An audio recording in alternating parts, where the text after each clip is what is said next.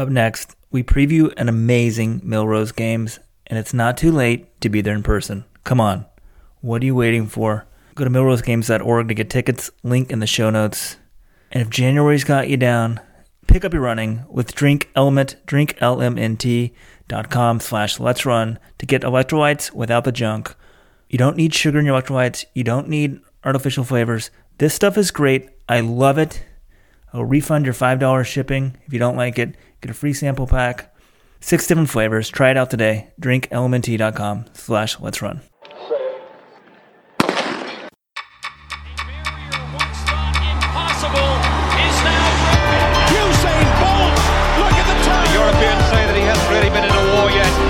Boy's got utter belief in himself. And somehow she's found the acceleration. Look at now.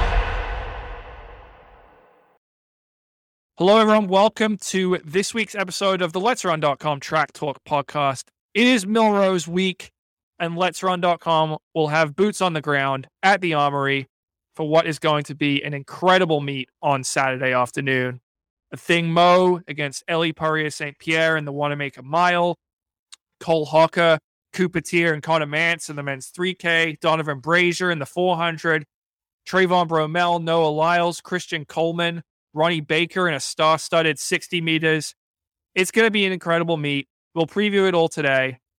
And we've also got an incredible high school record in the boys 600 meters, where the record was broken by 2 seconds. Break down that performance. And there was a school record in the mile by Nico Young for Northern Arizona University, or was there? We'll get into that as well. This is Jonathan Gault. I am joined by my co-hosts, the co-founders of Let'sRun.com, Robert Johnson, Weldon Johnson. Johnson Brothers, welcome to the show.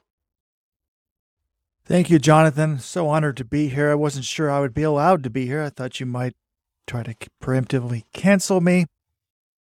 I have labeled myself as the most interesting voice in track and field journalism, and I think that's true to the case, but you seemed a little miffed, John, to learn that I may be the only triple vax person in the world that over the weekend went to babysit my friend's 2 children so she could attend the Stop the Mandate rally in Washington, D.C. I'm not going to cancel you, Robert. I do think that's kind of strange. Your friend's behavior is very strange, but I will cancel this segment. We have the greatest meet of the year so far, the Millrose Games, to talk about, and you choose to open the show talking about your babysitting exploits for a COVID denier. I mean, it's just, or vaccine denier, whatever. I'd just rather talk about running. How about you, Weldon? Agreed, John.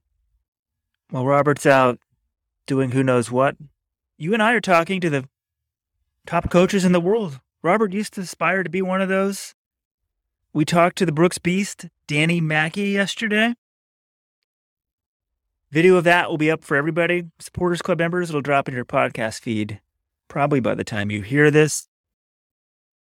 We'll have some highlights from that talk. Interesting things on whether the coach makes the athlete or the athlete makes the coach. And could Josh Kerr break the world record in the 1,500 meters?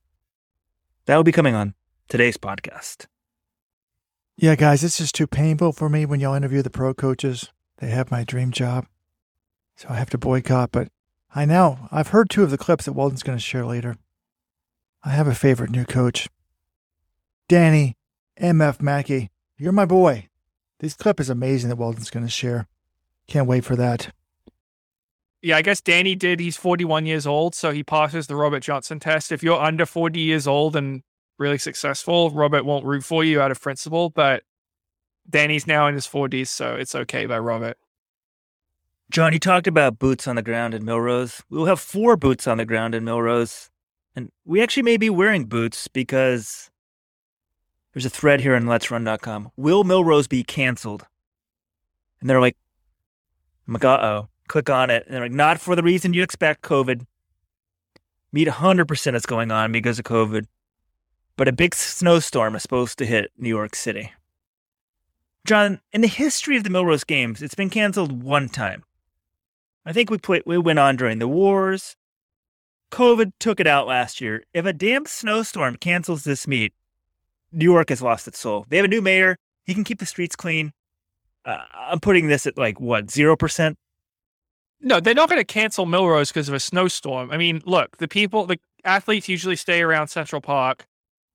They can get on a subway train up to the Armory and pop out right in front of the Armory. And guess what? The subway doesn't get canceled due to snow because it's underground. So they're already going to be in New York when the storm hits on Friday. The only worry I have is my train to New York from Boston leaves on Saturday morning. So if the snow, which that train goes above ground, and I remember, I think it was 2018, some people had the train back from the Armory from New York to Boston. They were on the train for hours. It was super delayed because of a huge snowstorm. So that's my one worry is I might not get there on time, but I know the athletes will. I'm confident the meet will still go forward. This could be a first. I'm pulling up Dark Sky for an indoor track meet. This is showing only a 50% chance of precipitation on Saturday. I think we're good to go, John. But if the train wipes your journey down, I'm on the same train line into the city. And then probably driving would be even worse. Uh-oh. Well, we'll cover it somehow, some way. It'll happen. Should we get to the preview, gentlemen? There are a lot of events to cover here. I think it's time to break them down. Should we start men's 60 meters? I mean, you look at this field. This might be the single greatest. Actually, scratch that. Might be. This is the best race in terms of talent of the entire meet. The men's 60 meters. You have Noah Lyles, the reigning world champion of the 200 meters. Trayvon Bromell, the reigning indoor world champion. Well, actually, sorry, not reigning.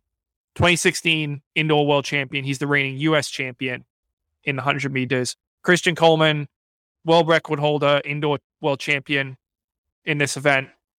And Ronnie Baker, who's the third fastest man in history at 6.40. Oh, yeah. And then just, for shits and giggles, Omar McLeod, an Olympic champion in the 110 meter hurdles. And Marvin Bracey, 2016 Olympian. So this field is totally stacked. And it could be better than the World Championship final, honestly, because a maximum of 3 Americans are going to be able to run that final in Belgrade in March. So I'm really pumped. I'm leading Coleman here. He's only raced once since February of 2020, but this is his best event, even better than the 100 meters. He's the world record holder. He's still in his prime at 25 years old. I expect him to come out here and win. I think you're right. Imagine if track and field was as popular as the NFL, how big this would be. I mean, Christian Coleman, the reigning 100-meter world champion, missed the Olympics. He's back. I'm looking up his stats at 60, John. Until a Stop Shop results database that we have, I don't think he's lost a 60-meter race at all since March 12th of 2016. He was third in the NCAA. It's interesting. He didn't run indoors at all in 2019. What happened? That was actually the year he won the world outdoor title. Coincidence, or was he injured? Anybody know? I think it was just his first year as a pro, and he didn't really need to run it. It wasn't his first year as a pro. He had won his 2017, he turned pro in 2017, and then 2018, he was really good. But remember, he won the Diamond League in 2018 in the 100, and then it was a late World Championships. He maybe just figured, I don't need to be running indoor track this year. But if you look on the all-time list, he has the 3 fastest times in history in this event, 6:34, 6:37, and 6:37. He has an incredible start. Like you said, Robert, he hasn't lost a race in this distance for almost 6 years. Like Noah Lyles, okay, as great as Noah Lyles is, he's not a 60-meter runner. He's not going to be beating these guys. Bromell was the world champion in 2016, but I think he's just more of a 100 guy than a 60. Like, he's a good 60 runner, but he's not like one of the best. He's not the best ever like Coleman. You could argue Coleman's either the GOAT or close to it in the men's 60. I think Baker is normally the guy I would think, he made his bones as a 60-meter specialist. He was a 2-time NCAA 60-meter champion. I'm guessing 2016, if it was 2016 NCAAs, Robert, Ronnie Baker won that race. He was the last man to defeat Coleman in the 60 meters. So none of those guys, Coleman's the only one who's raced this year, and it was a 300. So no one really knows where they're at. Sometimes these guys just show up to Millrose. You get on national TV, you get a nice appearance fee, I assume. Like, they might just be training through it, but it's a World Indoor year. I expect Coleman, at least, will be trying to make the World Indoor team and defend his title. Baker probably as well. So I bet they're in pretty decent shape, but I think it has to be Coleman. There's just so many interesting storylines. Like, I'm really into all of these. I want to see Coleman get back to his old level, sort of. Like, while I don't condone doping or missing tests, I respect people that serve their punishment and then come back. Like, that's hard to do. And I want to see him get back. I want to see if Trayvon Bromell, he was amazing last year until he got to the Olympics, and then what happened. But if he could become the top sprinter in the world, that would be an amazing story. And then Noah Lyles, I know, John, you keep talking about the 200. He ran it pre after the Olympics, but I'm sorry, man. Something was off last year. Like, is he going to get back to that form? He was sluggish all season, and it started indoors. And I was told, oh, don't worry about it. Don't worry about it. He's just training through. Training's going great. Every race, when everything was subpar after subpar race after subpar race, just a little bit off, I told everything was fine until we got to the Olympics and it wasn't fine. So I want to see something good from him, Like, was it the fact that he was on those antidepressant medicines? Was that making him sluggish? Or have we started to see a decline in him? And Ronnie Baker, it's kind of weird. I mean, he might win this race because he's so good at the 60, but I kind of view him the way I would have viewed Akira D'Amato a few months ago in terms of distance running. Like, yeah, decent person, but what are they ever going to do of consequence? Like, what's Ronnie really ever going to do? He's not as good as these other guys, and I realized he was fifth in the damn Olympics. And he did run 9.83 in the Olympic semifinal. He just run that in the final, he would have... Well, he would have got the silver. Actually beat the Olympic champion in the semifinal, right? I will tell you this, Robert. After the semifinal, I thought to myself, Ronnie Baker is going to win the Olympics. I thought it was pretty crazy, but I looked at all the people. He beat Marcel Jacobs in a semi, like you said. Again, Marcel Jacobs he needed a time qualifier to make the Olympic final. It's pretty, like, that story again is insane, but I thought Baker was the most consistent guy, and I thought he would win the Olympic final. He didn't, but yeah, he's really good. There was good reason to. So for those of you who don't remember what happened on August 1st, August 2nd, that was one of the days. August 1st of 2021. There's good reason to think that, John, because in the semifinal, he equaled the fastest time. He was second in his heat, but they both ran 9:83 with Su Bingtian of China. Am I allowed to say it like that? I apologize if that gets me canceled. But the reaction time, he runs 9:83 with a 0.19 reaction time. Bingtian ran it with a 0.142. So, I mean, if you equalize the start time, I mean, those are both quite slow reaction times, particularly the 0.19.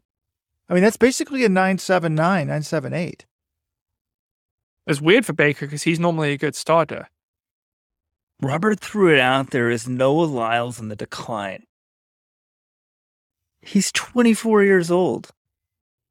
Okay, well then, but he ran his personal best when he was what, 22? Is that really that crazy for a sprinter? When did Usain Bolt run his personal best? Right around that age, right? Like, being declined, like he could still run 19.51, and technically he's not as fast as he was at his best, but he's still one of the best in history. Like, I don't know, but I think it's you could ask, will he have a PR again in 200? But I don't think he's still medaled in the Olympics last year.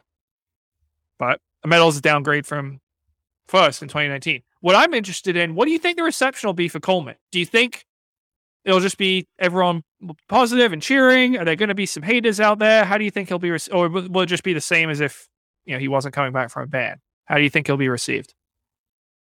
I think it'll be the same as if he wasn't coming as big from a ban. I don't think he's moved the needle enough. I don't think he's hated enough. It's nothing. It's going to be nothing like the Justin Gatlin thing. I mean, he missed 3 tests. It kind of wasn't wasn't like he won the Olympics and then was banned from the sport like Gatlin. Well, and even Gatlin, most American meets, he gets cheered. It would be overwhelmingly positive for Justin Gatlin when I would go to meets in America. You might have a smattering of boos, but most people hear Olympic champion and they cheer for him. So I kind of agree with you, Robert. I think it'll be a pretty positive reception. I don't think people will be booing him because of this whereabouts failure when he didn't test positive. For the record, Usain Bolt ran his 100-meter PB at the age of 22. He ran his 200 PB at the age of 23. Those actually both came at the same week. He turned 23 in the middle of the 2009 Worlds. And there's also another guy by the name of Johan Blake. And I know he did have some injury problems, but his 100-meter PB came at the age of 22. And his 200 PB, that damn 19.26, came at the age of 21. LetSprint.com. I've always thought, why don't I create a homepage for the sprinters? LetSprint.com. Let'sThrow.com. Okay, well, our sprint fans got about 15 minutes of sprint talk there, so that's more than we normally give them. So you're welcome, everyone, if you're tuning in for the first time. But there are other events on the schedule at Millrose. I was just going to go through mostly chronological here. So that one's one of the first events of the meet. The broadcast on NBC starts at 2:30. That's at 2:50. So they're really putting the distance for events at the last. I feel like it's kind of surprising, but the Want to Make a Mile is always lost, so that makes sense. Yeah, you got to tune in early. You don't want to miss that 60. Men's 800. There's no Donovan Brazier. He's decided to do the 400 meters, so his annual American record at Millrose will not take place this year. But this is still a really good field. You've got Bryce Hoppel, U.S. Olympian, Michael Saruni. Now remember, Saruni won the Kenyan trials last year in the 800. And his last appearance, when he ran at Millrose in 2019, he ran 1:43.98, which is the third fastest indoor 800 of all time. And he beat Donovan Brazier in that race. So this guy's a big-time talent. You got to remember that. He's running. Isaiah Jewett, U.S. Olympian. This is his first race since his fall in the Olympic semis. He's in here. Tonatio Lopez, the Mexican Olympian who had a great season last year. He's now sponsored by Hoka. And Charlie Hunter, who's the reigning NCAA indoor champion, now running for Pete Julian's Union Athletics Club. So who you guys pick? Oh, and Isaiah Harris. I didn't even notice that. Isaiah Harris, Brooks Beast, is also running. He was fourth in the Olympic trials last year. Who you guys got in this one? I expect it might go fast because we know that Isaiah Jewett is a front runner. He likes to take the race out. Jewett just signed with Nike as well, John. This is easy for me. It's hard to know when guys haven't raced, but we have the winner of the Kenyan Olympic trials. The same man, when he raced Millrose in 2019, destroyed Donovan Brazier. So when he's on his game, there's very few people in the world that can beat him. Going with Michael Saruni. I knew Robert would pick Saruni. He's always had a thing for Michael Saruni, and that doesn't totally surprise me. I wouldn't be surprised if Saruni won at all, but this is one of these where, like, basically these guys none of them have really raced very much this year. We don't know what to expect. I'm really going to be watching Bryce Hoppel closely because, remember, he was fourth at the World Championships in 2019. He had that huge year. Then the next year, he goes to Europe, and he finishes right behind Donovan Brazier in Monaco and ran 1:43 in that race. I'm like, oh my God, this guy just keeps getting better and better. He's run 1:43.23 for 800 outdoors. And then last year, he's banged up, but he still made it to the Olympics. If he's 100% healthy, he's the kind of guy I can see just sitting on Jewett or Saruni and then spring past them on the final turn. So if he's healthy, I think Bryce Hoppel might be my pick in this race. But it's an indoor 800. You got a lot of talented guys. These things can kind of be a crapshoot. It's very crowded. You got 10 people in this race. So positioning is always important. Yeah, I'm picking Hoppel. assuming he's back to full fitness. John, you said you knew I would pick Cerrone because I'm into him. I'm just into I'm not into the American bias. I'm into promoting the entire globe. I'm the most woke guy, despite being accused of being far right of anyone in the world. Like, I kind of remember this time last year when everyone was handing that gold medal to Jonathan Frazier. I am almost certain on one of these podcasts, I said, have we forgotten the fact that there's a man by the name who is also an NCAA champion? Who's the 6th fastest man in history, a man by the name of Emmanuel Career. That doesn't sound like something you'd say. No, I assumed you'd be saying Nigel Amos, who never comes through the championships, but runs really fast in Monaco every year. You've been banging the drum for him. No, Roberts, well, right. Look, I bang the drum on talent. And when I was coaching in college, I always said, I'm not recruiting times, I'm recruiting talent. But when you're at the pro ranks, come on, the times show you the talent. So... Well, Robert, I think more broadly, your philosophy here, what I like, when you see a guy come over from Kenya and have success at the NCAA, your main theory is if you put Kenyans in American systems with American resources, they're going to beat the best Americans every time. And that's why you said Anthony Rotich might medal in the 1500 of the World Championships. And so Cerrone, guess what? He's from Kenya. He had success in the NCAA. He was the NCAA record holder. He did get beat by Isaiah Harris his senior year at NCAA Outdoors. You seem to forget that. But he trains at UTEP, so I think that's why that's your philosophy boiled down. My philosophy basically is to go out and prove the genetic inferiority of Americans to the East Africans. Yes, you're correct. Which gets me to an interesting story. John Valzian. Some call him, which I think is very... I didn't like this, but he has been called the father of Kenyan athletics. He was a British-born guy that moved over to Kenya before independence, so in the late 50s or early 60s, was their first national team coach. He's died at the age of 93 last week. And I was reading about him. I asked John Kellogg if he'd heard of him. John never really had heard, he coached Kip Keino and stuff, but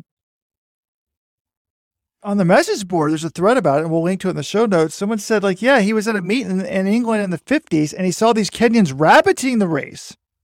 And he looked at them and I think that they're genetically superior to us. I want to prove this is true.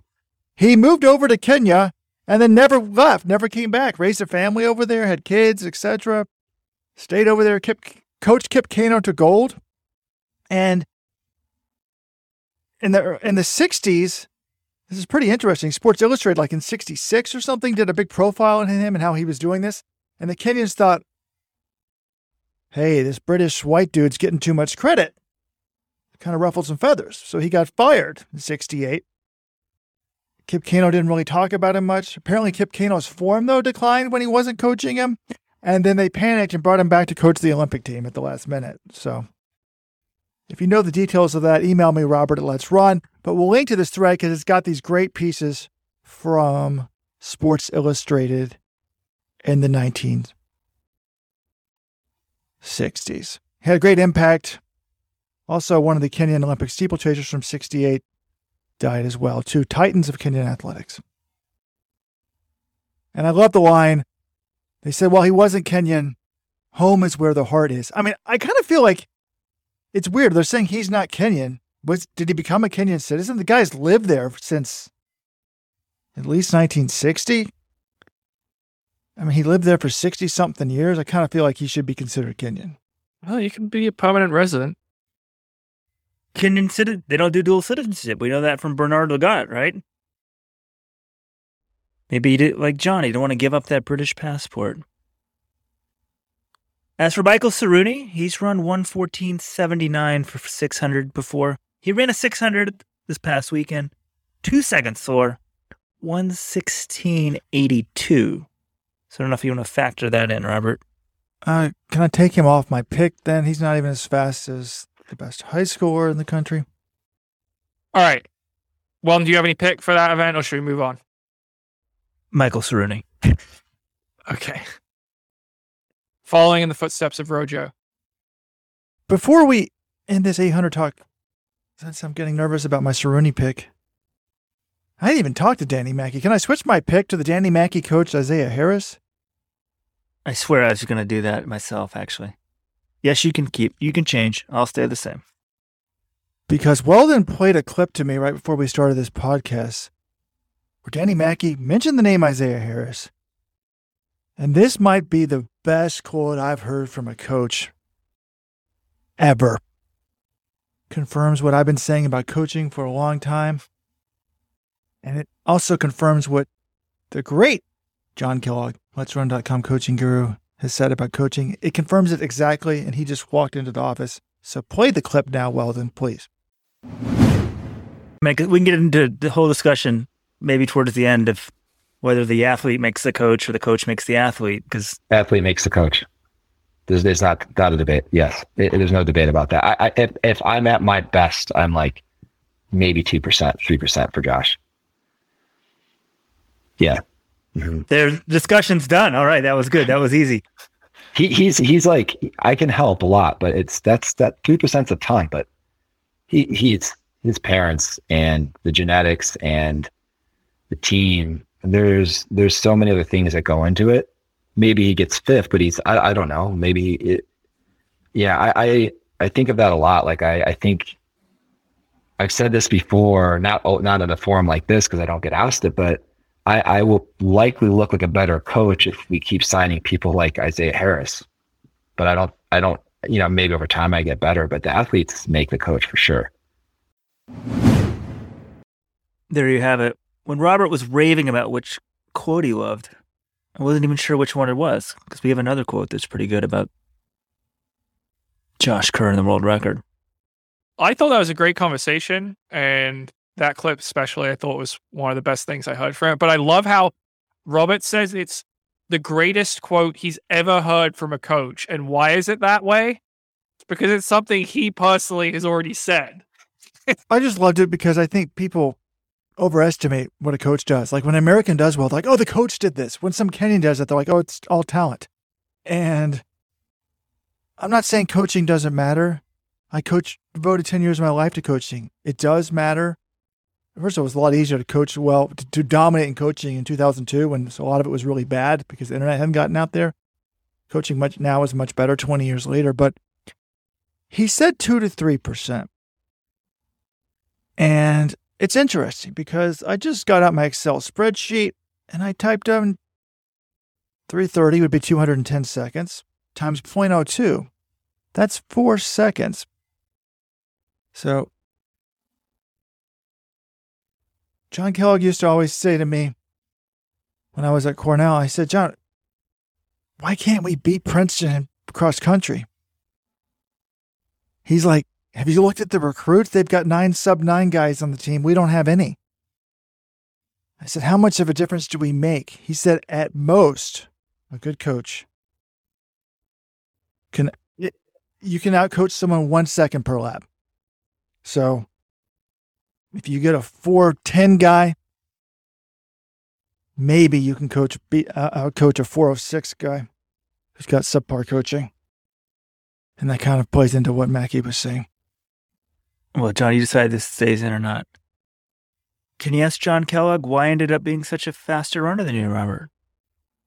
I can, but not right now. When he always comes into the office, he always immediately goes to the bathroom and spends a long period of time in there. I don't want to ask what's going on.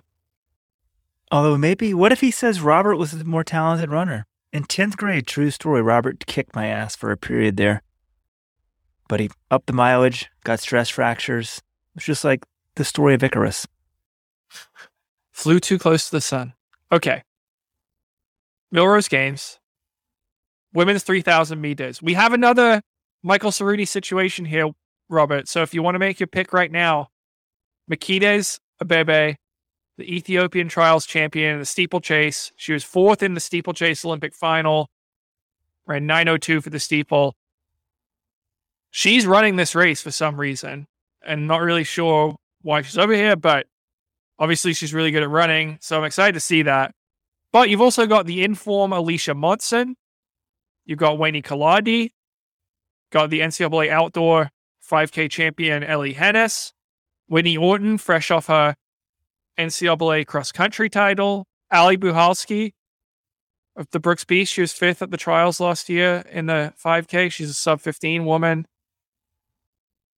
So a lot of talent in here. I mean, I'm inclined to pick Monson. She won this meet in 8:45 3 years ago, back when she was at Wisconsin. She's a better runner now. We know she's in good shape. She's my pick. Do you guys see any other outcome?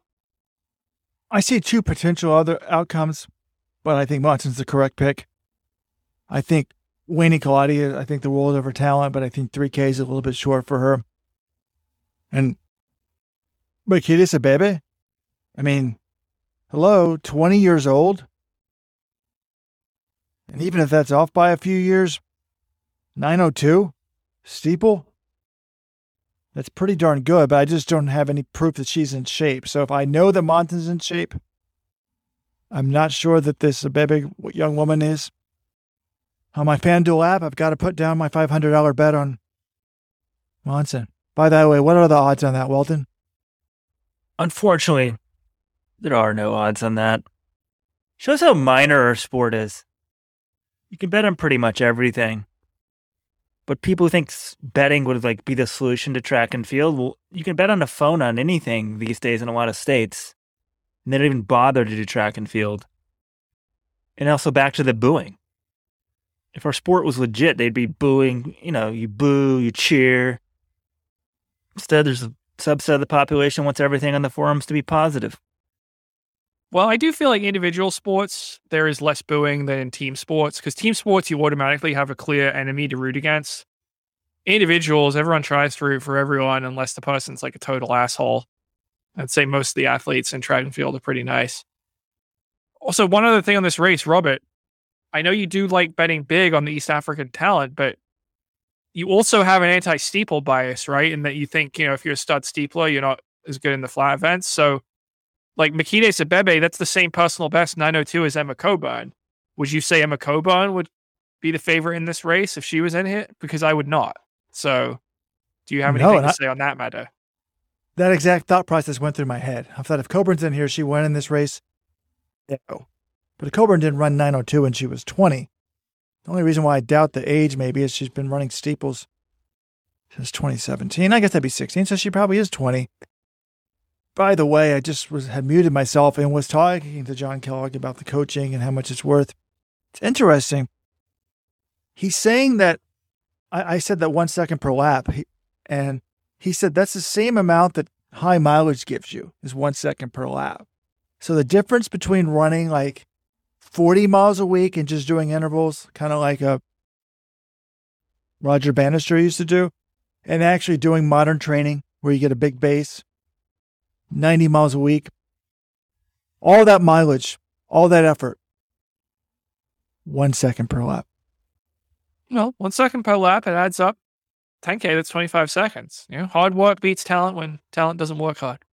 So it's not really clear to me if the coaching is involved in the high mileage. I think he's already factoring that in. So I don't think you can get good coaching and high mileage and get 2 seconds per lap. I think that the good coaching kind of implies that you're coaching somebody who's bad and is doing low mileage and a lot of intervals. Okay. All right. Men's shot put. I mean, we know who's going to win. We know Ryan Krause is going to win. The big question is, does he break the world record? Because remember, his first throw of 2021, he broke the world indoor record. And I just got to make sure I remember the men's shot put 3:16 p.m. That's the first round. Just got to keep your eyes on the ring when Krause is in there, because anything's possible. No one's ever thrown 23 meters indoors. His PB is 22.82. It's over a meter better than anyone else in the field.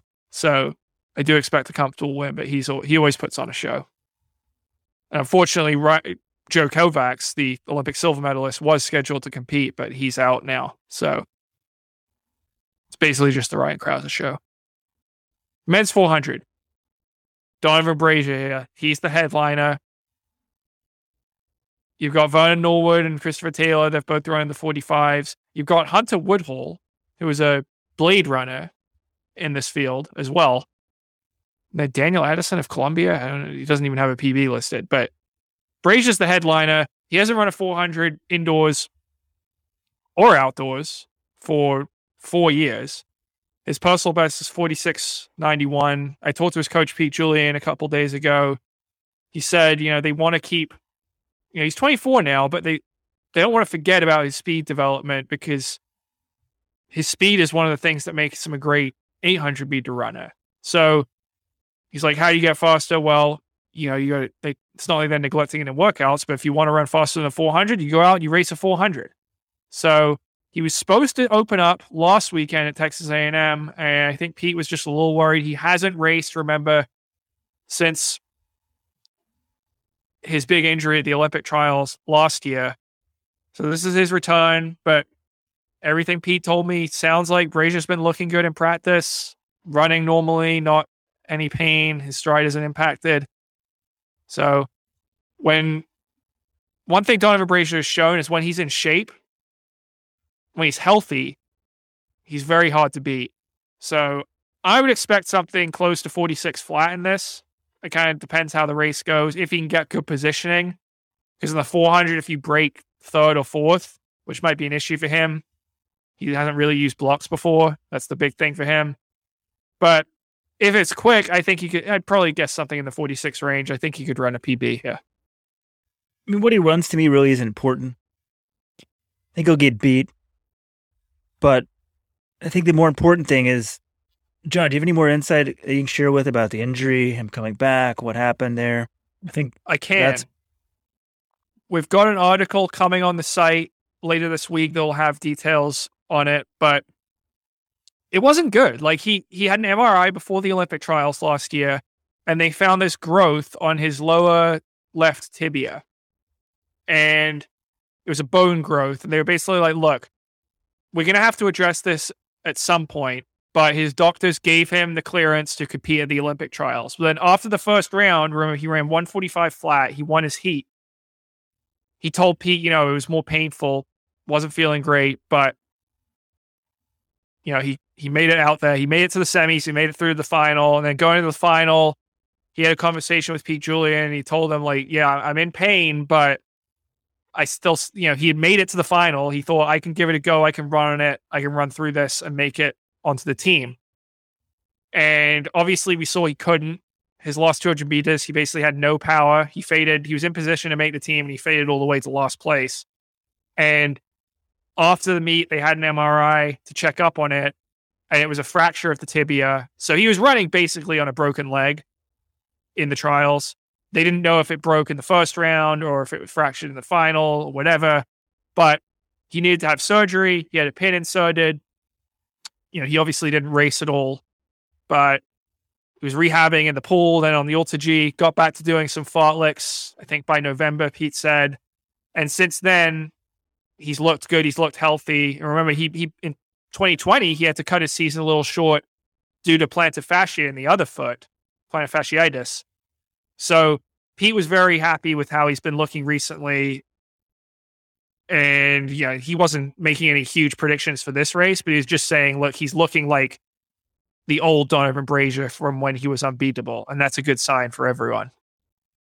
And then my other thing is Blade Runners are allowed to race versus able-bodied people indoors.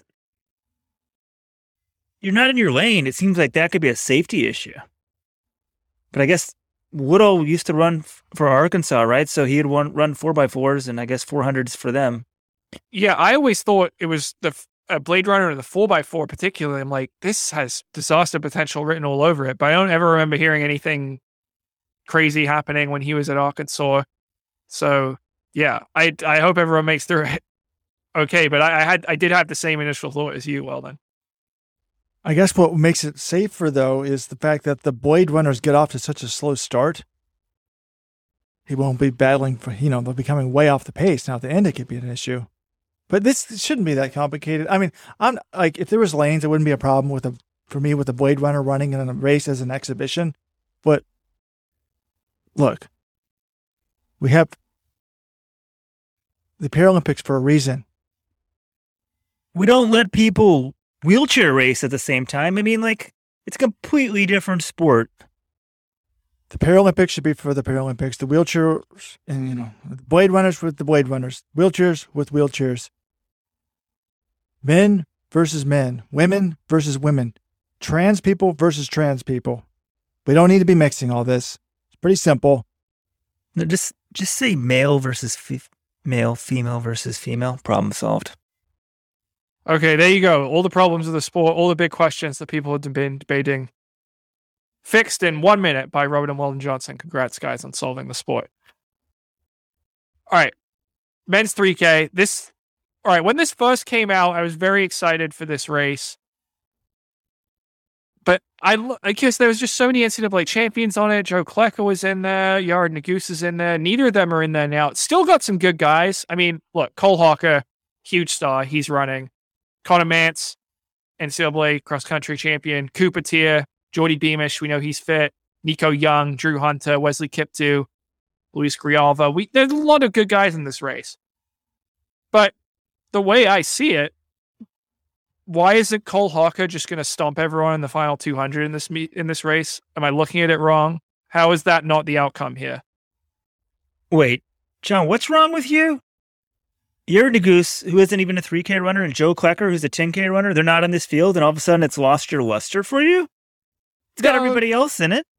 No, I think that's unfair, but like, when this field was announced, I saw all these people, and I'm like, oh man, this is going to be crazy unpredictable. And then I looked at the field again yesterday, and I was like, wait, Cole Hawker's just going to crush everyone, isn't he? And I think maybe it's just I was so blinded by all the stars, and there are still a bunch of stars, like we just listed. But I just view, like, Cooper Tier, I think, might have the best chance. Well, actually, no. I think Jordy Beamish probably has the best chance of beating him, because Jordy Beamish is an NCAA mile champion. We know he's pretty fit from the 5K he ran a few weeks ago.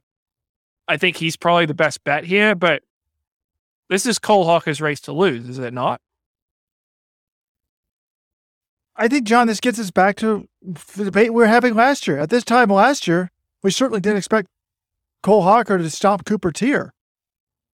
Last time I checked, Cooper Tier stomped Cole Hawker in the 5,000 at the U.S. trials, or at the NCAAs.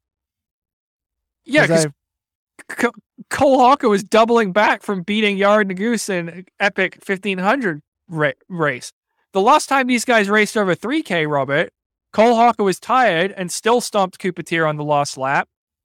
And from what I understand, Cole's fitter than Cooper right now. Cooper is coming off a cross-country season, and I know he's pretty in shape then, but from everything I've heard from, I think, the new generation track videos, Cole's in better shape right now, and I already would have picked Cole because I think he's better at the 3K than Cooper. So that's why I'm going Cole Hawker. So John has inside information about their current fitness, which is the key thing in the first race this season, doesn't bother to tell us, and then finally lets it out. Inside information? This is a public video published a month ago. Like, John, Weldon and I have lives. We don't have time to watch these videos. I did watch one of these new generation track and field videos. It was Cooper Tier and Cole Hawker going for like an 8 or 10 mile run. And then they stopped in the middle and kind of chatted for the camera and then kept running. It didn't gain anything on their fitness. So my question would be, in general, how do we know that Hawker's in shape? How do we know he hasn't, what he's been doing? You know, who's more in shape, I think, is more likely to go. I mean, I know that Hawker beat Tier at NCAAs when Tier was fresh and Hawker was tired. But I'm still not, and I know Tier had been saying Hawker's the future and all this stuff, and that's probably true. Maybe Tier knows Hawker's better than him, but I still think Tier was like caught off guard in that race. He didn't expect that. He didn't expect to lose that 3,000, and he just couldn't turn on the jets in time. So caught off guard, who cares? Like, if Cole Hawker is closing in 25 point or 26.0, doesn't matter if you're prepared for it or not. You're not going to be able to stop it. And that's the thing with this race is I just think he's got the best final 200 in the field. And who's going to run fast enough to drop him? I don't see it. Just saying, Cooper Tier's not chopped liver. He's a 13-12 guy with 350 mile speed. Maybe he doesn't have the super fast last 200. We'll see. I'm sort of shocked. Luis Grijalva has the fastest PB in this field. And wait, who did Luis Grijalva get beat by last week in the mile up in Flagstaff? Nico Young. What if Nico Young steps up in this one, John? Then it'll be full-fledged. Because I feel like Nico Young, obviously high school superstar, pretty good as a collegian, but some people still wonder if his two younger brothers are going to be better than him. This is a huge opportunity for him. I really want to see what he does here. Well, remember the last time he raced at Millrose 2 years ago, he broke the high school record. He ran 7:56. And this is how it works in American track and field hype circles, right? Cole Hawker, he's this sexy young thing. And then we got an even younger guy, Nico Young, coming up. And if he beats him here, then Nico Young, the hype train really goes into overdrive. And then he'll eventually get surpassed by the hype for his brothers. So that's the circle of life. But the problem is Nico Young's like a 5K, 10K guy. And, well, I guess he did run 402 mile at altitude and Flagstaff. But, sorry, Cole Hawker is not going to lose to Nico Young in a 3K. I just don't see it. Peak fitness for both of them, probably not. But you don't know where they are. As you said, Jordy Beamish, that guy was not a 5K runner. He dropped to 13:12 in Boston in December. So he's fit, and he's a miler. There's some other possibilities here. Beamish is the guy I'm not sleeping on. If I think anyone in this race beats Cole Hawker, I think it's him.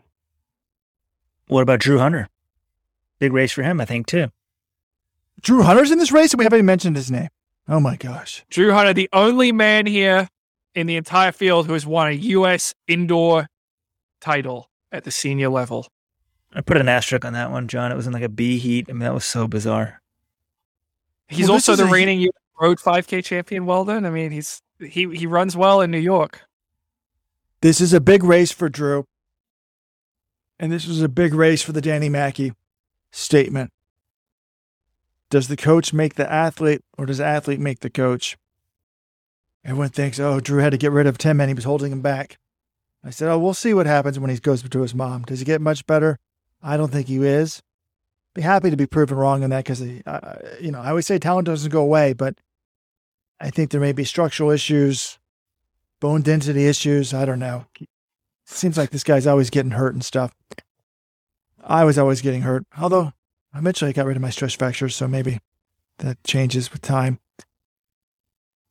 But why aren't we talking about Nico Young more? This guy just broke the Northern Arizona University school record in the mile.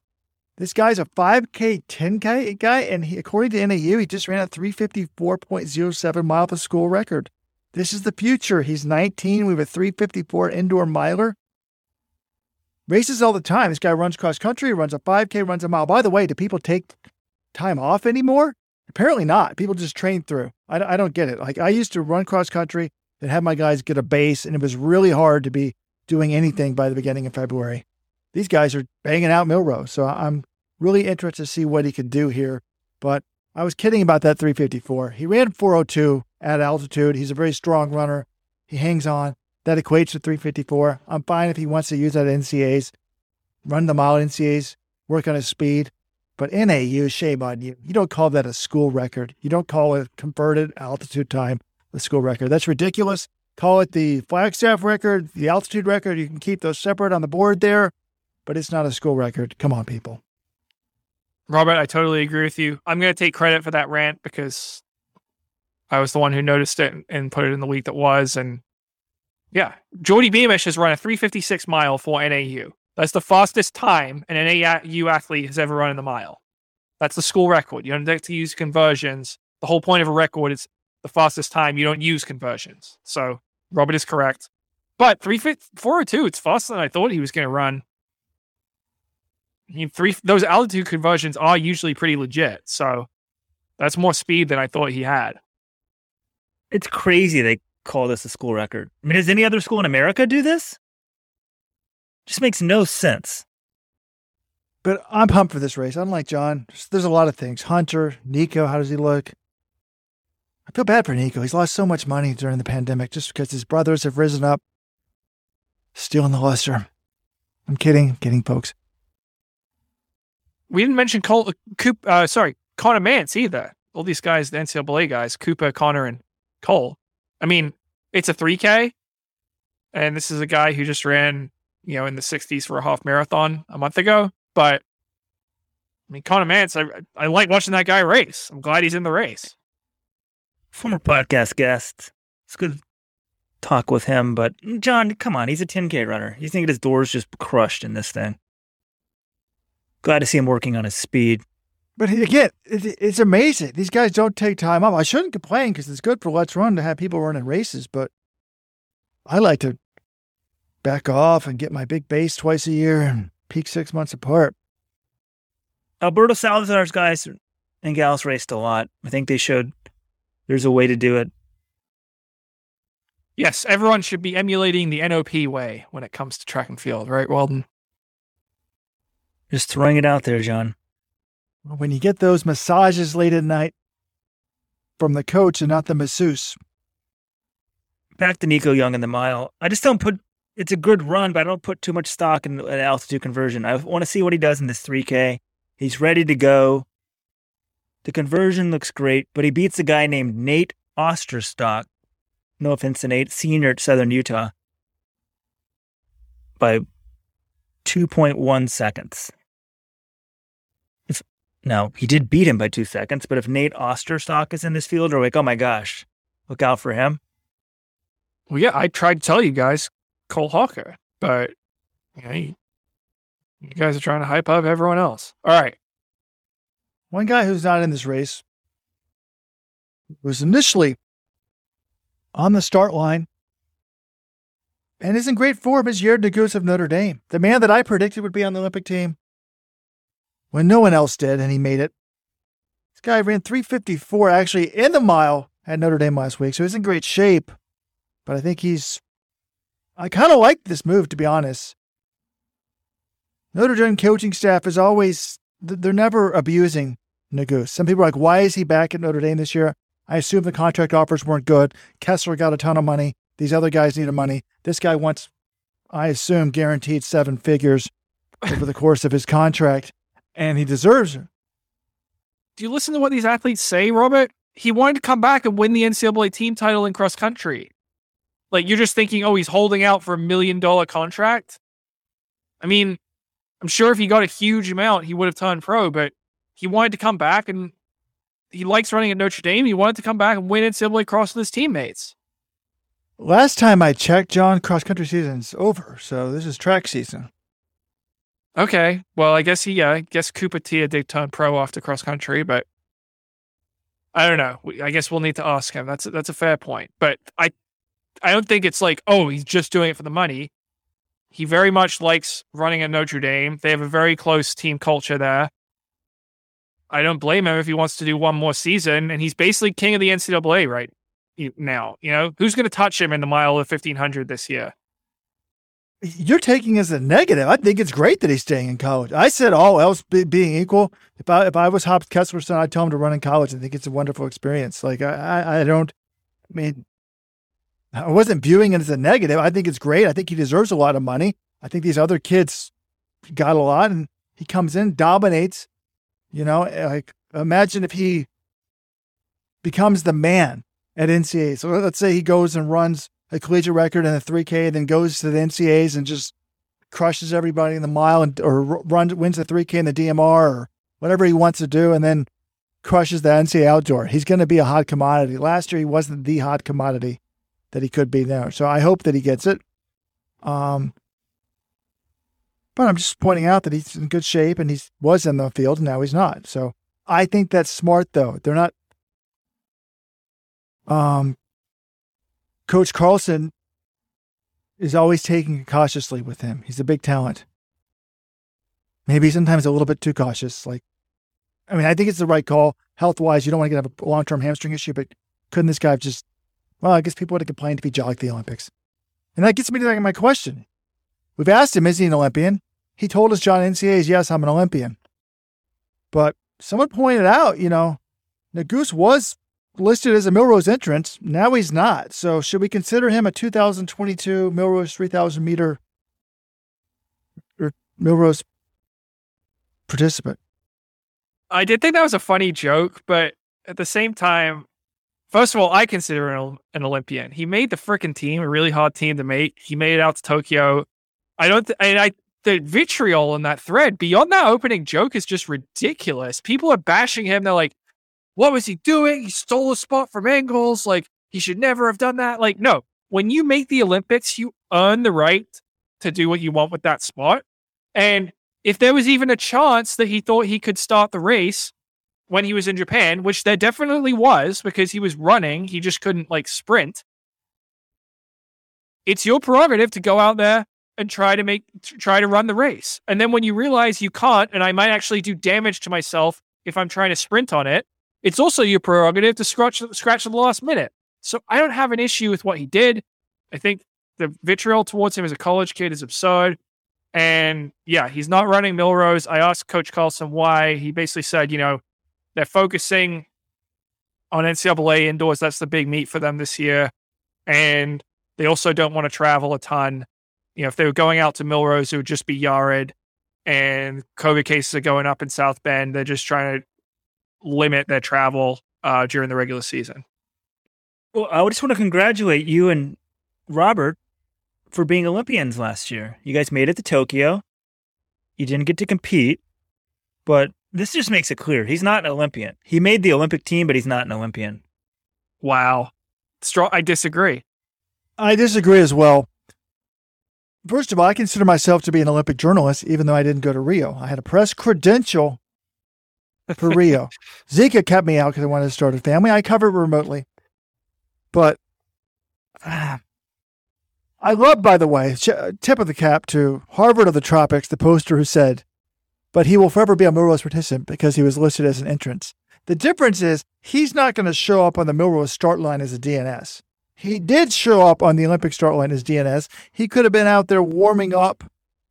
And this whole Ingles stuff didn't work. That's what initially bothered me. But look, he thought he was healthy enough that he was going to be able to run. He wanted to try to run. He was there. They couldn't replace Ingles. It was a game time decision. I can't do it. So if he pulls out 2 weeks before and Ingles gets to run, is he an Olympian, John? Oh, in that case, you might say no. I mean, that's a little different. I don't know. I'd have to think. I think he's an Olympic team member. He's not an Olympic. This is really. That's why he should have just taken one step and then gotten off. Then we could have said he's Olympian, but then I think the vitriol would be even worse. He's listed as a DNS. I think I maybe have to go back a bit. Yeah. You know what's right. You know in your heart, well, then he's an Olympian. But 2 weeks out, nope. Sorry. Like Drew Hunter. Is Drew Hunter a world championship team member in 2019? He made the team, but he scratched before and he was replaced by Ben True. Is he a world championship team member? No, but he could have been, and they're doing the right thing, so we need to reward them. Drew Hunter did the right thing. He could have just gone to Doha and walked across the start line. All right. I don't know how we got on this tangent, but there are other races to discuss this meet. All right, women's 400, you have the same situation as the men. You got Raven Rogers instead of Donovan Brazier stepping in to run it. She's run more 400s in her career. Remember, she was a 4x4 stud at Oregon, but she's also up against Wadeline Jonathas, who's a U.S. Olympian in the 400 meters. I'm excited to see what Raven does here. She hasn't run a 400 indoors since 2018. She ran 52.24 there. Coming off a great season. Well, great end to the season. Her start of the season was kind of rocky in 2021, but she ended very well with the personal best to get an Olympic bronze medal. But yeah, she's in this race. I don't know if there's much more to say about it than that. And then we get to the miles. We got the women's mile. Now this is going to be one of the marquee events of the meet. Correction, John. The Whoop Wanamaker Mile. Yes. Sorry, Whoop. Got to get, make sure. Well, they're sponsoring it. I'd rather this. It's good that there is money getting into this. Someone's putting money into this event. So yeah, where's the money coming from Millrose, by the way, guys? It used to be the NYRR Millrose games. I think that deal's done. So I'm wondering where they're getting the money to pay these pros. Does anybody know? I don't. It's a good question, Robert. I mean, a lot of these events, some of these other events have sponsors. It was the Dr. Sander men's 3,000 meters. I guess that's more of a memorial thing. But yeah, that's a good question. Maybe we'll have to talk to some people at the post-race party at Millrose and get the indoor scoop. But I'm really excited for this race. Ellie Perrier St. Pierre, the reigning U.S. champion. Remember, the last time she ran this meet, she set the American record of 4:16.85. The other two U.S. Olympians, Heather McLean and Corey McGee, are both in here. Shannon Osika, who ran 4th flat, she's in here. Jessica Hull, 3:58 woman from Australia. She's running. Sage Harder, the NCAA indoor champion. Josette Norris, who was 3rd in the Diamond League final last year. Let's repeat. Josette Norris, who was 3rd in the Diamond League final. She's running here. Anna Camp Bennett, the NCAA outdoor 1500 champ. And then, of course, the Olympic 800-meter champion, Athing Mu. So, really great race. I talked to Mark Coogan a couple of days ago. He said Ellie Perrier and Heather McLean are really fit right now. He said, he thinks Ellie's about the same kind of shape that she was 2 years ago when she ran 4:16 here. He said Heather's in the best shape he's ever seen her, better than last year when she made the Olympics. And they ran a time trial recently over 1,000 meters, and he didn't want to give me the exact time because he didn't want to sort of put too much pressure on them. But he said that they both ran faster than anyone in the world ran last year for 1,000 meters. And the fastest time in the world was 2:34. So both of them were faster than that. So I think they're really fit. I think with Constance Klosterhalfen, who's a former Wanamaker Mile champion in here, it's going to go fast. There's so much talent in here. Someone's going to make it fast. I think that's a big problem for Athing Mu because I just don't see how she's competitive in a race that's 1 in 4:20 or faster. But I think we could see some fast times. We're going to see Athing Mu will bring extra eyeballs to this race. It's going to be really exciting. I was afraid John wasn't going to mention the name Klosterhalfen. She has run 4:17 in the mile. She's 3:57. This is an amazing field. We have the stars up front, but then we're getting the hypothetical that we devoted a whole podcast to a few weeks ago of, it might have been last week. Someone said, if Athing Mu ran the mile, she could dominate the world. And I had the argument, no, she cannot. This is such a huge step up in class. I mean, her PB is 4:37. These women are going to be running 4:20. Is she going to be embarrassed in this race? Is what I'm wondering. Well, I mean, it depends on your definition of embarrassed. I think she could get smoked in this race, but I don't expect her to be as good as Ellie Perrier in a 1500. Again, we had this in this discussion. There are 400, 800 runners, and there are 800 and 1500 runners. The only one who's really been able to excel at all of them is Caster Semenya. I mean, Athing Mu, she's the reigning NCAA champion and the NCAA record holder in the 400 meters outdoors. How often does that person ever run the Wanamaker Mile? It doesn't happen. So her skill set, I don't think it's conducive to being a great miler. She did run 4:37 last week. She made it look pretty easy. So I think she can go a good deal faster than that. But once you start getting into the low 4:20s, that's miler territory, and she's not a miler. I mean, it's crazy, John, she's doing that. I mean, can you imagine, like a Sonia Richards-Ross going to be on the broadcast if she ran a mile? Think how slow you'd expect her to run. We've been doing the Let'sRun.com poll of the day. And how fast will Athing Mu run at Millrose? 15% say over 4:30, 11% under 4:20. But most people are coming down. 49% of you guys between 4:25 and 4:29. If she runs that, she'll get beat by over 10 seconds probably. Because Ellie Perrier, if she's going to break her American record, that's 4:16.85. Klosterhalfen's run 4:17, so expect something in there. This is just so amazing, though. I mean, we're getting the hypothetical answered. But asking John Kellogg, he said 4:30 plus or minus 3 seconds. It's like, remember, she ran 49-second 400. But I've got to give her, I like that she's doing the mile and something different. Like, she doesn't want to just repeat last year. That's boring. So work on her strength. But I was thinking, she can go a lot faster. I'd like to see her splits from that 4:37. But a lot faster. I mean, we go 4 seconds per 400 faster, and we're still not in it for the win in this race. And by the way, the 1,000 time trial sounds impressive, but if you run like a 234,000, that's only like a 424, 425 mile equivalent. They ran faster than that, Robert. Just saying, world leader was 234 change. They might have run 234 flat. All right. Well, he also told me that they're both very fit right now, I tend to think that they're going to be in shape to challenge. Well, Ellie will be in shape to challenge the American record. Yeah, the Athing Mu thing, honestly, when I initially saw her name on the start list, I was like, damn, I kind of was hoping she'd run the 800. She could break the American record. She could race AJ Wilson. Maybe AJ Wilson's back to normal this year. You know, they have a good showdown there, but I've come around to the idea of her in the mile. I like when the great athletes test their limits. They try something new. They find new challenges. And also, it's just interesting. Like, I want to know why she's running this race. She was scheduled to run the 800 until after she ran this mile at Texas A&M. So was she so confident? Did she feel so good that she figured, wow, I'm actually a good miler. I want to see what I can do against the best. Like, what was her mindset in switching to this event? I'm very interested to know. We'll hear on Friday at the press conference from Athing Mu, but that's fascinating to me. She made this decision to switch after this mile.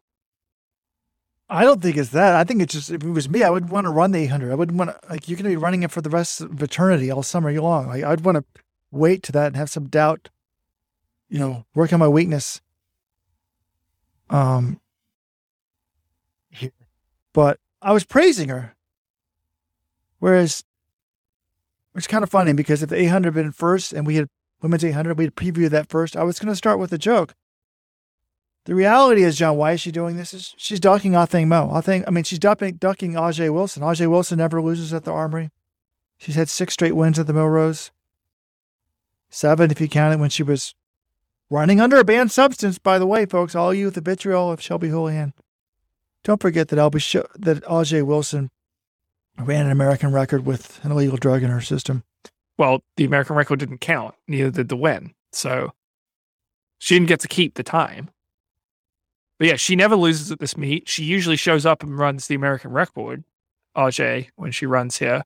So she's now in the 800. You still got a good field. Natoya Gould is in there. Nia Akins. Actually, I'm not sure. Did Danny Mackey say that Nia Akins had COVID? Well, then I'm not sure if she's running or not. But then you got the high school stars, Sophia Guririn and Rasheen Willis. I feel like the indoor national record, I believe it's 201.71 for high schoolers.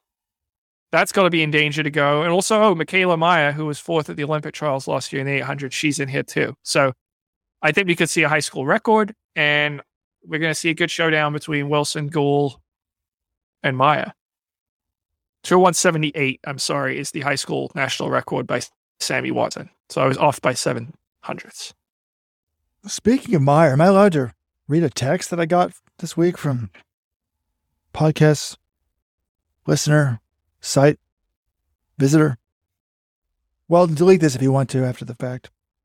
Ben, I assume that refers to Ben Lanana, won't let Michaela Meyer talk with agents until her eligibility is over. It's a text I got from a well-connected person. Be interested to see what she does here, but I'm really interested to see what Wilson does because she was not the same last year. I know she made the Olympic team, but it took like perfect tactical acumen. I mean, this is a normal front runner, and she was willing to like just run even pace and come from like 6th or 7th and sneak her way onto the team. But she kept telling us something was off, and she would never tell us what it was. So I hope A, she looks like her old self here, and B, she finally tells us what was wrong. Like, I get people have some medical privacy if there's something we don't want to know, but I also feel like, come on, you're a public figure. We're big boys and girls. We can deal with it. Well, it might not be medical, Robert. I mean, it could be anything. What if she's in a domestic abuse relationship or something like that? I'm not saying she is, but like, if it's that, it's her prerogative not to share it with the media. So yeah, I'd like to know what was going on, but some things you really want to keep private. I'm not saying we should be covering up domestic abuse here, but maybe it's a topic that she has gone to the authorities about. Like, I don't know. I'm totally speculating, but there are some things you want to keep private. You know what I'm saying? Wow. It's rare when I felt like we should strike something John said because we're not insinuating that at all. It's just an example, a poor analogy I feel like he threw out. This is a huge race for her. Ew, what sort of Ajay Wilson are we going to see this year? Although she did open in sub-2 last year. It was an outdoor race in Austin, 158.9. But she should be challenged. Her sort of nemesis, Latoya Gould, is in this race, who was looking great last year at those Olympics, won her semifinal heat, and then bombed out in the final, getting last place. But she's usually ready to run. I see the race as being between them. I mean, Michaela Meyer could do something. Danny Mackey was very bullish on Nia Akins. She's never broken 2, but he's like, look, she would have been a factor in those Olympic trials final, but she fell in the semis and didn't get advanced. No, she fell in the final. Remember, she almost wiped out Athing Mu. That's kind of why Athing Mu took off and front ran it, is because she got tangled up and with Nia Akins going down. What? We had a chance to rerun a whole race and didn't do it? Robert's dream denied once again. Yeah, 2 years in a row in the Olympic trials 800 final, because we had the whole disaster in 2016 with Brenda Martinez and Alicia Montano. That race should have been rerun, and then Martinez would have made the 8 team, not the 15, so somebody else would be an Olympian. Morgan Ucini would be an Olympian in the 1500, Robert. Oh, no, not Morgan Ucini. Morgan Ucini was in a spot to make it, but Amanda Eccleston was the one who got outleaned by Brenda Martinez. But maybe the race goes differently if Martinez isn't in there, so who knows? All right, last race of the day. The men just want to make a mile. It's going to be a good one. Clayton Murphy, he's an Olympic medalist. Nick Willis, also an Olympic medalist, going for his sub-4, trying to make it 20 years in a row. Hobbs Kessler, Ollie Hoare, and then you've got the 2021 Olympic medalist in the 1500 meters, Josh Kerr of the Brooks Beast. Craig Engels is in there as well. Johnny Gregoric. I'm excited for this. I mean, looking at this field, the 2 best milers in here, based on last year, certainly were Ollie Hoare and Josh Kerr. I tend to think those are going to be the guys battling it out. I did talk to Craig Engels earlier this week, though. He's got a chip on his shoulder after how last year played out. He said he's rededicated himself to his training after contemplating retirement. Sounds like he's pretty fit right now. But Josh Kerr at his best is better than Craig Engels at his best. We saw that in college. We've seen that the last 4 years. So, and we know Hoare's pretty fit right now based on that 5K he ran in Boston. I tend to think it'll be between those two. How do you guys see this race? Have we ever seen Murphy, Engels, etc. in supreme indoor shape? Like, we know that Ollie Hoare is in monster shape. 13:09 in December. This guy's a 3:32 guy. He's my pick because I know that he's in shape. I don't know about Josh Kerr. What did Danny Mackey say about him yesterday? So I'm really interested to see the battle for the win. That's number one. Can the Americans keep it close? I think Willis will break 4. And then how does Hobbs Kessler look? You know, this is just a lot of fun storylines, but I'm pumped to see that Engels, John said that he was into it. He was devastated after finishing 4th at the trials, was going to quit. Again, that's the new feature we have up on Let's Run, poll of the day. It's only up for 1 day. So unless you're a VIP supporting club member, you cannot see the past polls. So we want to get you guys and gals in the habit of coming every single day. Is that true? Yeah. I see right now Athing Mu, the poll right now for Athing Mu. What are you talking about? Well, it's only supposed to be up there for the 1 day. If we want to get people to come to Let's Run every day. That's why these features Jonathan writes, I'm going to put them up for 1 day, then they're going to the paywall. So Let's Run needs to become a daily habit. It's just like a newspaper. The difference is that the newspaper, you have to pay. Here. Let's Run is the daily habit for our podcast listeners. But who do you think was the better miler last year, Ollie Hoare or Josh Kerr? Josh Kerr. I mean, Ollie Hoare raced more times. He raced on the Diamond League races, but Josh Kerr, every time he raced, he was really good, and he was the bronze medalist at the Olympics. So, yeah, Josh Kerr. Incorrect, John. according to the Bible of the sport, Ollie Hoare was the 4th best miler in the world last year, and Josh Kerr number 7. So are you contending that the Let'sRun.com rankings are better than the Bible? The Let'sRun.com rankings had Kerr 4th, and we had Oliver Hoare 8th. I mean, Josh Kerr won. All right, Josh Kerr had 2 performances that I would take ahead of anything Ollie Hoare did last year. He won the British Trials, which is one of the most competitive trials on earth, and he was bronze medal at the Olympics. That's better than anything.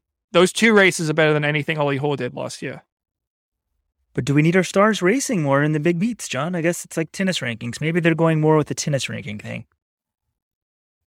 Well, yeah, I'd like to see Josh Kerr run more Diamond Leagues, but, hard to argue with the results. All right, how about this? Who's going to be the top American in this race? Clayton Murphy, U.S. 800-meter champion from last year. Hobbs Kessler, who ran 3:34 as a high schooler last year. Let's just remember that. Johnny Gagarik, 3:49 miler. Henry Wynn, I think he was 5th at the trials, 3:51 miler. Sam Pringles ran 3:50. Colby Alexander, he was a trials finalist. And then Craig Engels, who was the 2019 U.S. Indoor-Outdoor 800 champ. I think if I had to pick, I'd go Engels, but do you guys agree? I think I go Engels, but what if Hobbs Kessler beats him? I mean, then it's really changing of the guard. I was sort of talking about it's a big race for Nico Young in the 3K. Hobbs Kessler's already delivered at the U.S. level, but I don't have huge expectations on his first race in a mile of the year at such a young age. But, oh man, I feel like if he really, really produces, I'll just forget about the rest of the American milers for the year. I'll probably forget about Kerr and Hoare in this race. Those guys might beat him by 3 seconds, but if he's 3rd and top American, Kessler's probably going to be the story. I said forget about the rest of milers, with the exception of Cole Hawker, obviously. Yeah. The interesting thing is, so I talked to Ron Warhurst. I was like, what are you kind of expecting from him? He's like, well, we're not going to run a ton indoors. They ran one 3K last week. They just kind of wanted to close it quickly. He was happy with how that went. He said he thought training in Flagstaff in the fall, where he took classes at NAU, was good for him. He upped his mileage, built his strength up a little bit. He likes what he's seen from him this year, but he's like, look, we know we're not ready to run with Kerr and Hoare right now. What I expect to see from Kessler is he'll run, towards the back of the pack or, in the middle of the chase pack. And he's going to close hard because we know he can close hard in these things. And it'll be like those other races we saw from last year. How many people can he mow down over the last 200? Would it be a total shock if he mows down everyone and gets 3rd? I wouldn't be totally surprised by that. I still would take Engels over him, but that's the blueprint for if we have an amazing Hobbs Kessler performance, is he's just sort of sitting in there. No one is trying to go, we got a breakaway up front, sitting in the pack, and then he tries to blow everyone away the last lap or two. I think he's going to do that, close well, run between 354 and 356. I mean, Yared Nuguse went 159 and 354 last week. Now, I know Nuguse is probably a little bit better, but I've seen that before in this meet in the past. Actually, wasn't it Engels that did that a couple years ago? He was he got 3rd, but he was never in a factor. Somebody did it. Or Engels tried to run. Someone actually, maybe I'm completely wrong, but a lot of times, there's a couple guys just really going for it up front, and there's everybody else kind of running 4-minute pace with a big kick, and they, finish 3rd or 4th. But we know that you guys know that Kerr's in shape. Question is, where does he go from here? What a great talk, Danny Mackey. Video of that in the show notes. And if you want it as a podcast, go to letsrun.com/subscribe. Become a letsrun.com VIP today. By the way, also go to shop.letsrun.com. Folks, they've been sold out for probably a year. The 159.40 asterisk shirts are in. We have a podcast listener who is also a top doctor. This guy's a genius. He's like Steve Jobs. He likes to wear the same outfit to work every day. He wears the 159.40 shirt underneath his scrubs every day at work. He says it's a conversation starter. Super comfortable, super soft. He says, I'll buy 20 of them. They're back in stock now, folks. If this genius wears them, you should too. And if you join the Supporters Club, you can get it for free. I don't blame him. It's super comfortable shirt and definitely a conversation starter. So smart man. Well, Kerr ran 3:29 in the Olympic final last year to get that bronze medal. Danny Mackey in our talk said, yeah, I think he's in about 3:27 shape. Nick Willis in our podcast last month said something about Kerr being in 3:27 shape. And for those of you under the age of 24, wow, like you can almost be, if you're like 35, you have no record of the 1,500-meter world record being set. It's 3:26.00 by Hisham El Garouche from 1998. But when Danny said Josh was in 3:27 shaped, that prompted a question. In my book, if you can run 3:27, you're pretty close to 3:26. Then do you start thinking about the world record? Is that crazy to think that Josh Kerr could challenge the 1,500-meter world record? Is that something you even think about? Yeah, we've talked about it. We're not like, we don't have, it would make sense to think that someone can get like 2.5, 3 seconds quicker. So like, that's a logical thing. I know what's attached to that time as being a world record, but he's, and I'm glad he's like this because it's more in line with me. Like, he'd rather continue trying making these teams, winning national titles, global titles. Like, you know, if there's a time that we can really sit down or like focus around trying to do that, that'd be super fun. But we've talked about it. Like, is that possible? And so, yeah, he thinks it is. I think he's right. So what do you guys think? Josh Kerr, world record holder in the 1,500 meters. I like the way they're thinking. I mean, you want to keep improving. But come on, guys. There's one small problem to that logic. And it's the fact that Josh Kerr is not the best miler in the world. There's a guy named Jacob Ingebrigtsen who's much better than him. So, if Kerr can run 2 or 3 seconds faster, so can Ingebrigtsen. So, Kerr better get there first. They better set this up like in March. So, really, if I was Nike, Josh Kerr's not going to want to hear this. They should pay Kerr $50,000 to rabbit Jacob Ingebrigtsen to the world record. There you have it first. Think outside the box. Well, you just stick Timothy Cheruiyot in the race, and Cheruiyot runs his normal style, and Ingebrigtsen sits on him, and you have a rabbit for like 1,400 meters. Well, yeah, the other part from that conversation that we didn't hear, Weldon, is that Josh probably isn't going to have many opportunities to break the world record because there's championships all the way through 2025 over the summer. There's also a Commonwealth Games and a Europeans for him this summer if he wants to run those as well, which he could. He'd be the well, actually, would he be the favorite? He wouldn't be the favorite in the Commonwealth Games if Cheruiyot run it, but you know, you could win those two depending on who shows up.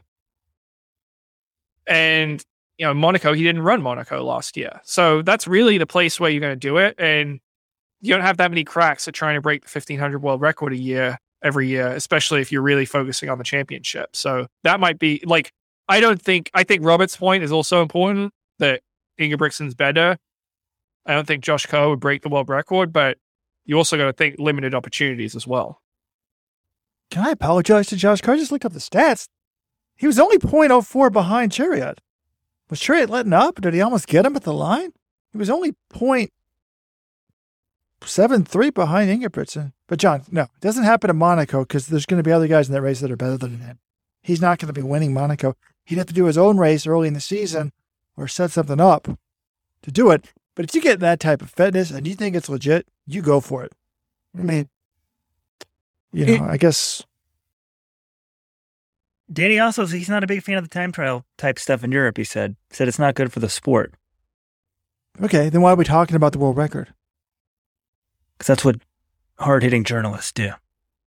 I see. I like this Danny guy more and more all the time. Like the time trials, we get the same strategy every race. I'm not saying everything should be a boring jog fest, but I don't like it in the marathons. Danny was fascinating. John, there was one question we didn't ask Danny that we should have. Any ideas? No, what did we miss? Danny said after the Olympics last year, he had to go to the hospital. Oh, yeah. And we didn't follow up with why. So there's a little dynamic, like everything's remote, and then John and I don't want to cut each other off. So I think sometimes like we're thinking like, oh, is this John's question or mine? And then we each have a next question prepared. And I'm like, what? But he said it was just like, you're just all in coaching. But the other thing is like, Danny wasn't even in Tokyo. Maybe the weird hours were throwing him off because I almost had to go to the Olympic hospital after the 2016 Olympics, but I was sleeping 3 to 4 hours a day for a week and a half. So it was a great talk. I really enjoyed it. Video in the show notes. Yeah, no, now you're making me have regrets, Weldon, because that is the one question I wanted to follow up on, but a conversation we kind of moved on from that topic, it would have been a little strange. But yeah, he mentioned it. I didn't follow up. That's on us, people. We apologize. We're not perfect. Yeah, also, Robert wanted to quit the sport at one point, thought about it. And one of the two coaches in the world I call a genius, Dan Path, said, "You're really good at this. This is part of it, dealing with sort of setbacks." So, all right, that's it for Millrose. It's going to be terrific. If you're in New York and you want to say hello, just say hello. We'll be at the post-race party sponsored by Evil Twin Brewing. So they got tickets, people. You guys were asking, how do they pay for this? Well, people buy seats to the Millrose games. They've been a sponsor of the podcast. Maybe we should have led with this. You can still get tickets. If you're a track and field fan in New York, we're taking away the card, your track and field card, if you don't show up this year. And I imagine a lot of fans haven't gotten the chance to see some of these stuff. I mean, I guess if you're a local New Jersey area, you might have seen Athing Mu when she was in high school, that sort of thing. But, unless you were at the trials last year, you may not have seen Athing Mu get to race.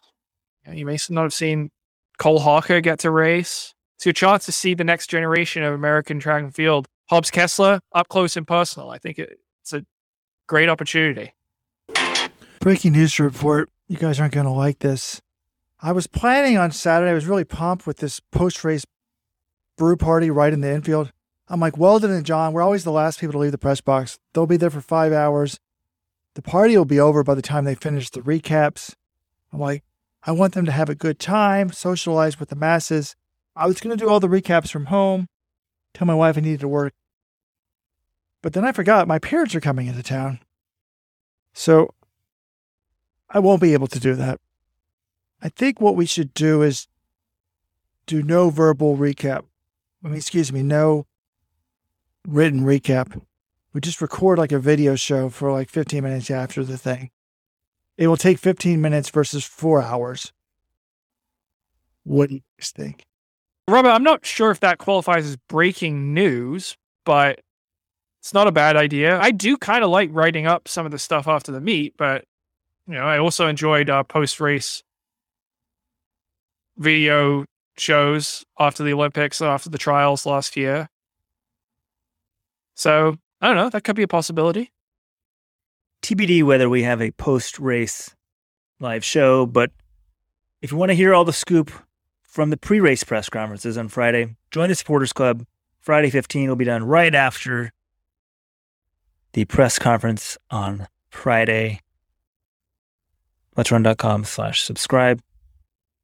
All right, last thing I wanted to talk about before we end this episode of the podcast is this stunning 600-meter performance. Will Sumner from Canton, Georgia, he ran a 600 indoors in Chicago over the weekend, and he ran 1:15:58.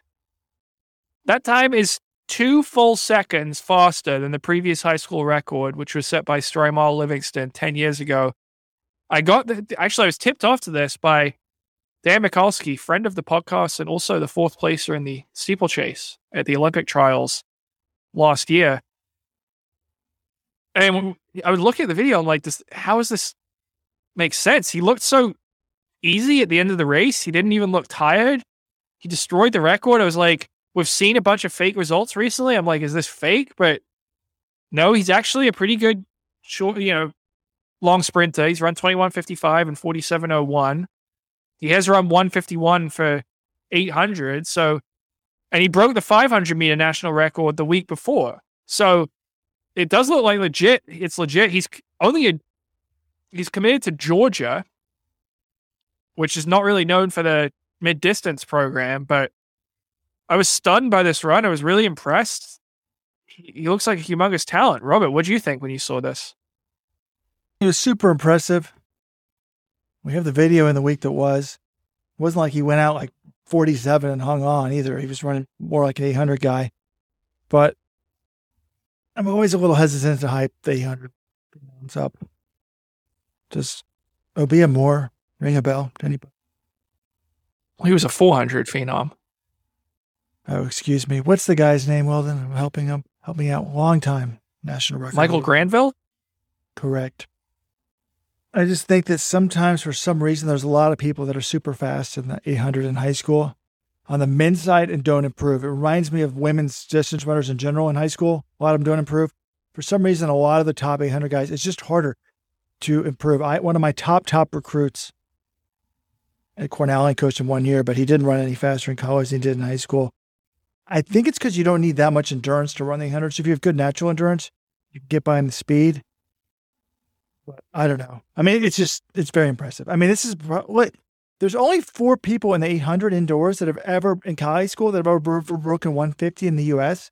But yet the national record is 147.67, right? Yeah, by Josh Hoey. Well, what I did think is interesting, though, okay, so Sumner ran 1:15:58. As recently as 2015, Kaz Loxam set the American record back in 2015. He ran 1:15:33. So the overall American record, he would have been very close to it just 7 years ago. Now, there have been a flurry of times in that event since then. People have been running it more often. And now Donovan Brazier owns the American and world best at 1:13:77. But a lot of pros will be pretty satisfied to run 1:15:58. That is a really good time. He's great. He's closer to Donovan Brazier's American record than he is to the old high school record. But, I mean, Josh Hoey's the perfect example. This is a guy that runs 1:47:67 indoors in 2018. Here we are almost 4 years later. What is his PR? Does anybody know what Josh Hoey's PR is? He's made a lot of money from Adidas, but he's a complete afterthought at this point. Is it still 1:47? It is. Now he's improved to 1:47:26. This is indoor. This is actually his outdoor PR. It's better than his indoor PR from 2020. It's better than his outdoor PR. Well, it's interesting, Robert, because we've had some phenoms in the 800 and the women's 800, and they don't all pan out, but I mean, Ajay Wilson, I think Mo, remember she won the 600 at USA's 3 years ago, and that was a huge deal. And she ended up totally delivering. Ajay Wilson, the same thing. I don't know, maybe I'm just cherry picking the examples. Donovan Brazier's the 4th fastest high schooler ever outdoors in the 800, so there'll always be exceptions. But yeah, I don't know. I would say congrats to Will and great run. I'm excited to see if he's a 400 guy or an 800 guy or what we get from him moving forward. All right, guys, I think that's about it. I hope you're all set for the Millrose games. Anything else before we sign off? Yeah. I was checking the podcast email because I don't know how to access the text still, John. Robert says we're getting text. You can now text us 1-844-LETS-RUN. You can leave us a voicemail. We've said the next voicemail we use on the air, we will give away a free pair of On shoes. This is not some sponsored plug. The email is from Ryan Winkle. He says, what do you guys think of Hellen Obiri signing with On? They already made some big moves with the OAC, but is this a sign they're making a big commitment to becoming a force when they go after an elite African-level runner? I'm sure they're out there, but I can't think of any high-level East African sponsored by someone other than Nike or Adidas. Do you see this along with Puma's investment and Nike's big cuts as a balance of power in the sport? Or do you expect the Diamond Leagues and World Marathon Majors to continue to be dominated with the athletes in the same standard Nike Adidas kits every year? I did see this as a big deal. Like, obviously the company has been growing. They've been successful the last few years. Their pro group had a lot of success last year under Dathan Ritzenhein. So that's encouraging them to invest even more in the sport. But Ryan's right. I mean, I know Adidas and Nike have a lot of those African stars, but I'm trying to think of other brands. Like, I feel like it's mainly just those two. And Obiri, one of the best runners of our generation. Yeah, she might be on the downside of her career on the track, but she's still going to run some marathons, and people are going to be excited about that. She did medal. I mean, she still got the silver medal at the Olympics last year in the 5,000. So saying she's on the downside of her career, maybe that's unfair to her. She's the reigning world cross country champion. She's a 2-time world champion on the track. I mean, yeah, it's definitely a big deal that she signed with On. And I'm interested to see if Puma follows suit, or if other brands follow suit, or if this is just, one athlete in an ocean of Adidas and Nike. But I guess John doesn't know. Maybe Robert doesn't either. I think Ryan may have missed the lead. Everybody may have missed the lead on this one. Do you guys realize who Hellen Obiri's coach is going to be? Say that again? Do you realize who Hellen Obiri's coach is going to be? Well, her coach had been Ricky Sims. Who is it now? Dathan Ritzenhein. She's moving to Boulder, Colorado, according to the press release, and will be coached by the great Dathan Ritzenhein as a member of the On Athletics Club. Wait, she's joining the team? Wow. No, I didn't realize. That's breaking news. That's like, I didn't realize that. You got to send me that, well, then. No, that's really interesting. Yeah. Well, I'm not sure. Well, Ryan emailed us 43 minutes ago. The press release is about an hour ago. So, big news. Yeah, because that is I mean, I don't know. Ricky's also her agent, or was her agent. I assume he's still representing her. But it's kind of interesting she had a lot of success there. And did she notice that On had something going, or she was out of contract and On approached her and then she checked it out? But if someone that good, she's easily the best athlete they've got in that team. I mean, and she decided to go out there and run for them. I mean, it's really interesting. I'd also like to know how much they're paying her. Like, maybe Nike just was like, we're going to give you wanted the silver medal. You're really good, but we're not going to pay you a ton moving forward because you're in your 30s now. And she got a big check from On. I don't know. John, money always talks. Like, let's not pretend what's going on here. Yeah. Hellen Obiri is tremendous, but she had already said, oh, look, I'm moving up to the roads, right? How good of a road runner is she going to be on the track? She's sort of been eclipsed. I mean, she's pretty much done it all in the sport, except for the Olympic gold. But gold medals on the track, gold medals across country, 2 Olympic silvers. And I assume for her to get her to move and everything, On's like, we're going to pay you a bunch of money, but we want you to move to Boulder and be part of this team. Because On's a $1 billion company. They're valued as billions of dollars. So they have a lot of money to throw around now. And this is going to give them even more credibility. Wait a second. I'm reading this press release. It says, hailing from Kisii, Kenya, Obiri and her family will be moving to Boulder, Colorado to continue her training. with a warm welcome from the local On community, including the Boulder-based On Athletics Club and world-renowned OAC head coach, Dathan Ritzenheim. I guess it says, I'm eager to train with the team. I just want to know, I guess I should reach out and meet sure 100%. I think it would be weird to move to Boulder and not be a member of the team, but I just wanted to confirm 100% here that she is a member of the team and being coached by Ritz. I think you guys are making too much of nothing. Not nothing, but I think it's great. There's a lot of shoe brands out there trying to have teams and clubs and sponsorships. It drives the money up for everybody. I mean, Craig Ingles' Olympic prospects are way, way worse now than they were 5 years ago, but he's making way, way more money because you guys talked about On. The market cap is $8 billion. Under Armour wants to get into running. Their market cap is also $8 billion. Puma, market cap $13 billion. So there's only so many runners to go around. They make more money.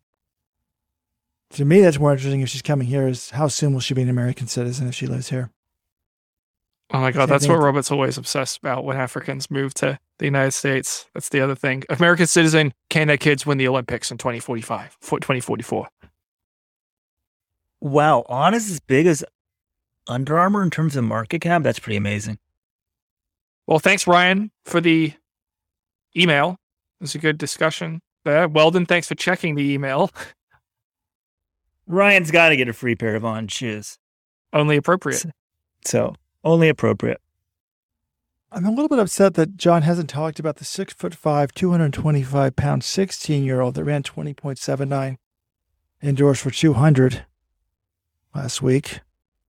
Nicholas Harber, he's a 5-star prospect in football. Also has been an age group star since track and field. I talked about him extensively in the week that was. This happens regularly. And most companies, the CEOs respect it, the co-founders, they do something and, the peons beneath them just, yes, sir, how quickly do you want it done, sir? Instead, I write my week that was recap and John calls me up regularly now. No, I do not want another Usain Bolt comparison. That's ridiculous. I said, John, I'm not the one making the comparison. Someone else has already made it. I'm just providing the stats. So John got very upset. Thought it was... John, you just think it's lazy? It's not lazy because it took me a lot of time to find the stats. This guy was actually 1/100th of a second faster than Usain Bolt at 14. He's now significantly slower at 15 and 16. It is lazy because that's the only thing anyone ever has to say about these athletes. When someone runs a really fast time at a young age, now, granted, he is kind of built like Bolt, 6'5", 225, but everyone's like, oh, let's compare him to Usain Bolt. No, let's have a different discussion. This guy's a defensive end and he's running 20.79 at 200 and he's a junior. That's the crazy thing for me. He's a 5-star football recruit. And yet he's running this crazy time. He didn't have blocks. Not true. He did have blocks. No, he started from a crouching start, but he didn't have blocks, Robert. What do you mean not true? There's video. He didn't have blocks in the video. I guess you took that out of my article. People were saying on Twitter they didn't have blocks, and I saw him go to crouch start. I got confused. You're correct. No one in the race was allowed to use blocks, apparently. But he did do a crouch start. It was an interesting story, definitely. I was excited by it, but I just don't like the Bolt comparisons for every single kid who runs something. Reserve those for Arian Knighton, who actually deserves Bolt comparisons. All right, is that it for this week? See you Friday, everybody.